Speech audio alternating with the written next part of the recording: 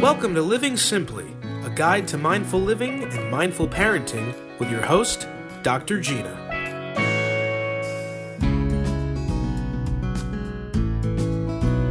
Welcome back, everybody. I'm Dr. Gina, and today's episode is about mindful parenting. And hi, Allie, and hi, Ben. Hello. My producers. Hi, Gina. Hi. I'm excited to be here. Me too. So, Gina, what is mindful parenting? I'll make this very simple. For me, mindful parenting is basically parenting with presence. Like I said in episode 1, we're pretty busy. Our head's always at work, the grocery list, the laundry list, things we got to do. So we're everything but present. So mindful parenting is parenting in the present moment. So being aware of the here and now. Interesting. So what are some practical, where does mindful parenting get difficult? Or actually, before we go to that, what is the easiest way to introduce yourself to mindful parenting?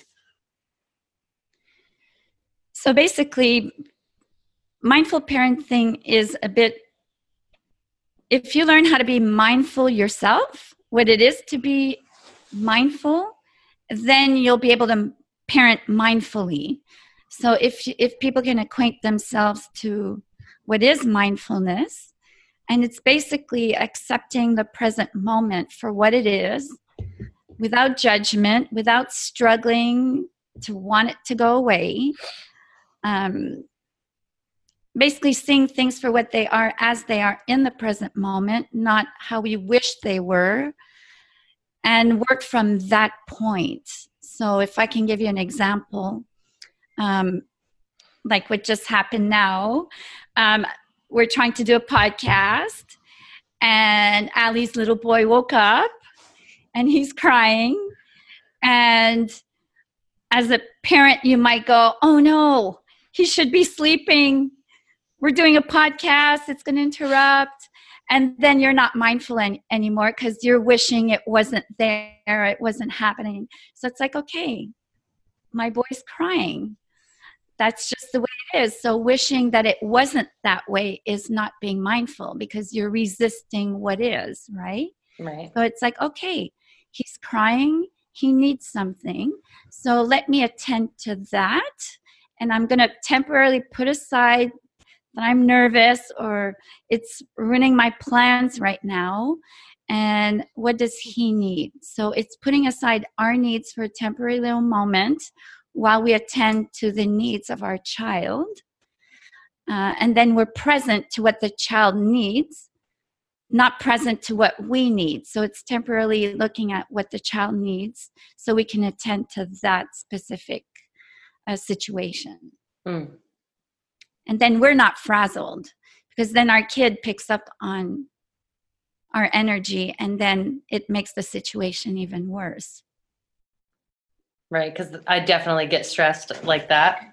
A particular situation, like we're supposed to be doing this and now, oh God, this is interrupting and things aren't going the right way, but yeah. So if we accept that life is messy, that's just the way it is, and most of the time it doesn't go as planned, then when unplanned things happen, we might not like it.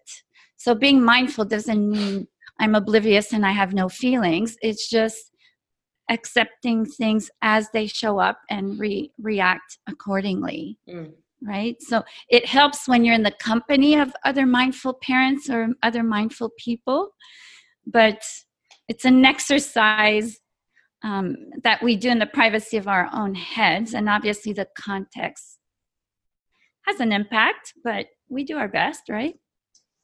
And then being mindful in that moment, like with the child, to be like, okay, let's tend to this. I feel like that also is going to help him in the sense of like calming down. And is that where you can like kind of impart the mindfulness onto the child as well? Yeah. So if you're calm, you're teaching your child by modeling it that everything's okay, because if you're stressed out, your child will be stressed out, right? Mm-hmm. So by modeling it, you're teaching him how to do it. But he's 3, so he knows how to be mindful. Right. We kind of undo that as our kids grow. We can mess that up. So we always try to teach people to come back to the innocence of a child, because you know how a kid can go, I hate you, Mom, and 2 seconds later they love you. Mm-hmm. It's because they're mindful, right? Mm-hmm. They hated you for that moment, for whatever happened, and then they let it go. Right. So I found that, like, I feel like in the past, and it's only happened a couple times, where like I actually, in a trying moment of him being frustrating and it's escalated, and I'm like, I like have yelled at him, and I'm like, this is so at all not the approach for him, because as soon as that happens, he then like escalates himself and goes completely worse than it was. And I'm like, okay, stop and like take that moment and think for a second and be calm. And then all of a sudden he's like so much more compliant. Yeah. Because when we go up, they go up, right? Yeah. And it's the same between grown-ups. Kids, the strategy we teach in mindful parenting is the same whether you're in a couple or with friends or at work. The strategies are very simple, but not necessarily easy to do, because we're caught up in our emotion, and then different parts of the brain are involved when we're frazzled versus when we're calm. Then we're reacting from fear, guilt, and it's hard to have an adequate response when we're acting from an emotional state. So mindfulness helps us process that emotion, so then we can get into problem solving. Thanks for the point, Gina. I was just enjoying listening to the conversation between you guys. So obviously, like, you know, Allie talked a little bit about meditation when we were talking about meditation in the first episode. Allie brought up a good point, which was she thinks that she doesn't practice meditation until she needs it, right? Yeah. So it would probably be more helpful if it was a daily practice rather than trying to use it as a fix for when you get really stressed out. Because I feel like the time that I do choose to use it is the time that I'm absolutely unable to shut my brain off, because it's like, well, now I'm so stressed. So all of these things are in my head, and now I'm supposed to like shut it all down at like this peak moment of like, oh God. And I feel like, is that something that if it was practiced more often, it might be? Well, so my question is that similar with mindful parenting? You know, if it's a practice that you try every single day, it's easier to sort of do it when you need it, you know, rather than like stuff's really hitting the fan. Yeah. And now I want to try to be mindful. So the way I would say is mindful parenting is not a trick. It's a way of being. So, but at the same time, you don't want to I don't want to put more pressure on the parents that will never be perfect. So good is good enough. So it's a bit like deciding to be healthy. Are you going to eat healthy all the time or only on weekends? So mindfulness is a way of being. So when I do parenting skills with the parents, I don't buy into the tips and tricks because they're very short-term solutions. I buy into a lifestyle and a way of being. So the mindfulness is a way of being versus then a strategy. But, you know, it's like working out. You do a little bit till it becomes a habit, right? And you don't want to put too much pressure on you. Oh, I need to meditate every day 20 minutes, because it's never going to happen. And especially when you're a young parent, so I don't mean young in the sense of age, but your child, it's new. You're new to parenting. So whether you're 40 or 20, and you have a little one, you get easily overwhelmed and your time is hijacked, basically, simply because they're more demanding of your time. So trying to tell parents you need to meditate 20 minutes twice a day when their kids are little seems so overwhelming, they're not going to do it. So the way I incorporate teaching mindfulness, which then allows you to practice mindful parenting, is, for example, we'll start with baby steps. When you're going to take your shower or when you're going to brush your teeth, while you're doing that, just be present. When your brain's going to drift and you're thinking of your to-do list of today, just for those 2 minutes that you're going to brush your teeth, just brush your teeth. So yeah, like what am I going to actually solve in those 2 minutes of brushing my teeth? Like I think I constantly need to be thinking of something, but I'm like, like what am I, those 2 minutes, I'm not going to come up with like a solution to my entire day. Yeah, exactly. So I try to teach parents, why don't we incorporate mindfulness in something you're already doing, right? So if you're in the shower and if your shower takes 10 minutes, take those 10 minutes and be in the shower. And the way you're mindful is you engage your 5 senses. Feel the water on your body. So notice how the water trickles down. Smell the soap. Feel the pressure of the brush on your body, whatever it is. Sometimes the water goes in your mouth. Notice the taste of the water, the heat. So while you're doing that, you're being in the present moment. And that's all mindfulness is. And then your mind will naturally drift, because that's what the mind does. And research shows half of the time our mind's gone somewhere else. Then you just bring it back. So you notice, I'm thinking of my to-do list. You come back, oh yeah, the shower.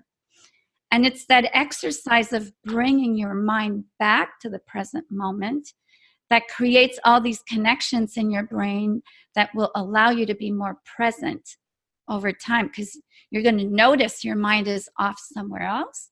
And it's the act of bringing it back. That's the brain gym, basically. Right. So you do it while you brush your teeth. And if 10 minutes in the shower is too long, then you're like, okay, I'm just going to do it for the first 2 minutes of my shower. And when you're driving, same thing. If you're driving 20 minutes, say, okay, the first 5 minutes, I'm just going to drive, and you engage your 5 senses. You feel the steering wheel under your fingers. You feel the vibration in your feet. You notice the cars in front of you, the trees, the snow, if you're in the snow, if they're birds. And it's as simple as that. So you incorporated different times of the day during different activities you're already doing. And that's mindfulness. That sounds like a less scary approach to being like, yeah, meditating 20 minutes a day. Like, yeah. And baby steps, right? And then you can say, okay, once a week, I'll do a silent meditation. So with a timer where you just listen to your breath, for example, and you say, okay, just 2 minutes a week. And you force yourself not to do more. And naturally, you'll want to do more over time. So then it could be twice a week. And then even people who meditate all the time, there'll be days where they're going to skip. And it's no big deal. So part of the mindful parenting or mindful living is also removing judgment. Right? Because judgment is what gets us in trouble. I should be doing more. I shouldn't have done that. I'm not good enough. I messed up. So if we stay to noticing, oh, I'm judging, we let go of the judgment, we're removing the emotional charge of what's happening. Because it's the judgment that gets us in trouble, right? We feel we're not good enough. We get frustrated, overwhelmed. And yeah, it doesn't mean if you practice mindfulness, you'll never be angry. You'll always be zen. No. But it could at least take less of a like emotional toll on you. Yeah, so the unnecessary, it'll get rid of the unnecessary stress you put on yourself, right? Mm-hmm. Life will happen and it will be an external stressor, but how do you not turn pain into suffering? And that's when we get caught up in our mind. Pain is inevitable, but suffering is optional. Mm. So I don't know if it makes sense. Absolutely, yeah. Yeah. And like that approach to everything sounds so much like so applicable for anyone. I feel like I can easily be like, okay, just, or at least try to like put that into my day and overall just like stop my mind from constantly running like 1,000 miles a minute because that's tiring. Yeah, and the mind's gonna run. Your mind will never stop. It'll Right. stop when you're dead. But what mindfulness helps you with is which thoughts are you going to put your focus on, Mm-hmm. right? So I always tell clients, it doesn't matter if the thought that pops in is true or not. Ask yourself, is it useful or not Mm-hmm. that I focus on that right now? Right. So because the mind will play tricks on you because it'll go, of course it's true. Yes. Example. Yes. But he is crying. Yes. It's interrupting. Yeah. So is it useful to engage in thoughts that resist that reality? It's not useful. So the next best thing is, okay, let's focus on he's crying. What does he need, for example? Mm-hmm. Right. And then your stress goes down as a result of that. So it happens when they have tantrums. It happens when you're doing dishes and you don't want to do dishes. Okay, I got to do dishes. I have no choice. So how do I make this more enjoyable? We feel the warm water. We remove the gloves. We feel the soap. We notice the sounds of the dishes clinging or the smell of the soap, the feel of the warm water. And then next thing you know, you're done doing the dishes. Mm. If you do the dishes, I could be doing something else. This is boring. Then doing dishes becomes very painful. I found one specific scenario that I always find myself fully, I think, being mindful, or like at least to Present. the best of my extent of it, is if I'm like cooking, if I'm without my son, if my son's not here, because it's different. It's the only time I feel like that I don't need to like put music on, or I don't need to really think about anything, and I'm actually fully present in what I'm doing. And I've noticed that over the past few weeks. I think, Ben, we might have even, I don't know if it was you I talked about it with or not, but I talked to someone specifically recently about like, that's the only time I feel like I can completely, I'm very aware and very focused on just that. And it's so refreshing to be like, well, that's nice. Yeah. And so you already know how to do it. We all know how to be mindful because we're already doing it. So we just need to export that to other areas of our life, right? I'm guessing you enjoy cooking. Right. Yeah. Yeah. So you're not resisting it, right? Right. So you're enjoying it. You're smelling the elements. You're looking at them. You're looking at the recipe, or you're improvising. You're fully immersed in it. And in that moment in time, all your problems disappear. Right. So taking that same idea and putting it into the other parts where the stress is and all of that.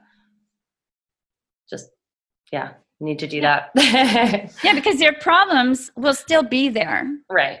So they go in the background and you put the attention on the foreground, which is I'm cooking and I'll deal with the other stuff later. So in that little moment in time, you're fully present. And the present moment is the only moment that really exists. The past is a memory. The past becomes a thought. The future is just a thought, and it doesn't exist either. Mm-hmm. So when you're cooking, you're really in this moment in time. This has been such an awesome conversation about mindfulness, and I think that we laid a lot of the groundwork for what's to come in the podcast, which I'm really excited about. And there's so many times during this episode that I thought of other subjects and other podcast episodes that I can't wait to get to. But this is the show's only going to be so long. And like you said, Gina, baby steps. So I can't wait to dive into this more. And Allie, I hope you're getting a lot out of this. Oh, absolutely. That's great. Yeah. So Gina, do you have anything else you want to say before we start wrapping up? No, that's good. It was awesome. Having fun here. Awesome. Glad. All right. And where can people find you? So my website is drmadragrano.com. Awesome. All right. Well, that's it for this episode. Thank you, guys. Thank you, Gina. Bye. For more information or to book an appointment with Dr. Gina, go to drmadragrano.com or click the link in the description of this episode.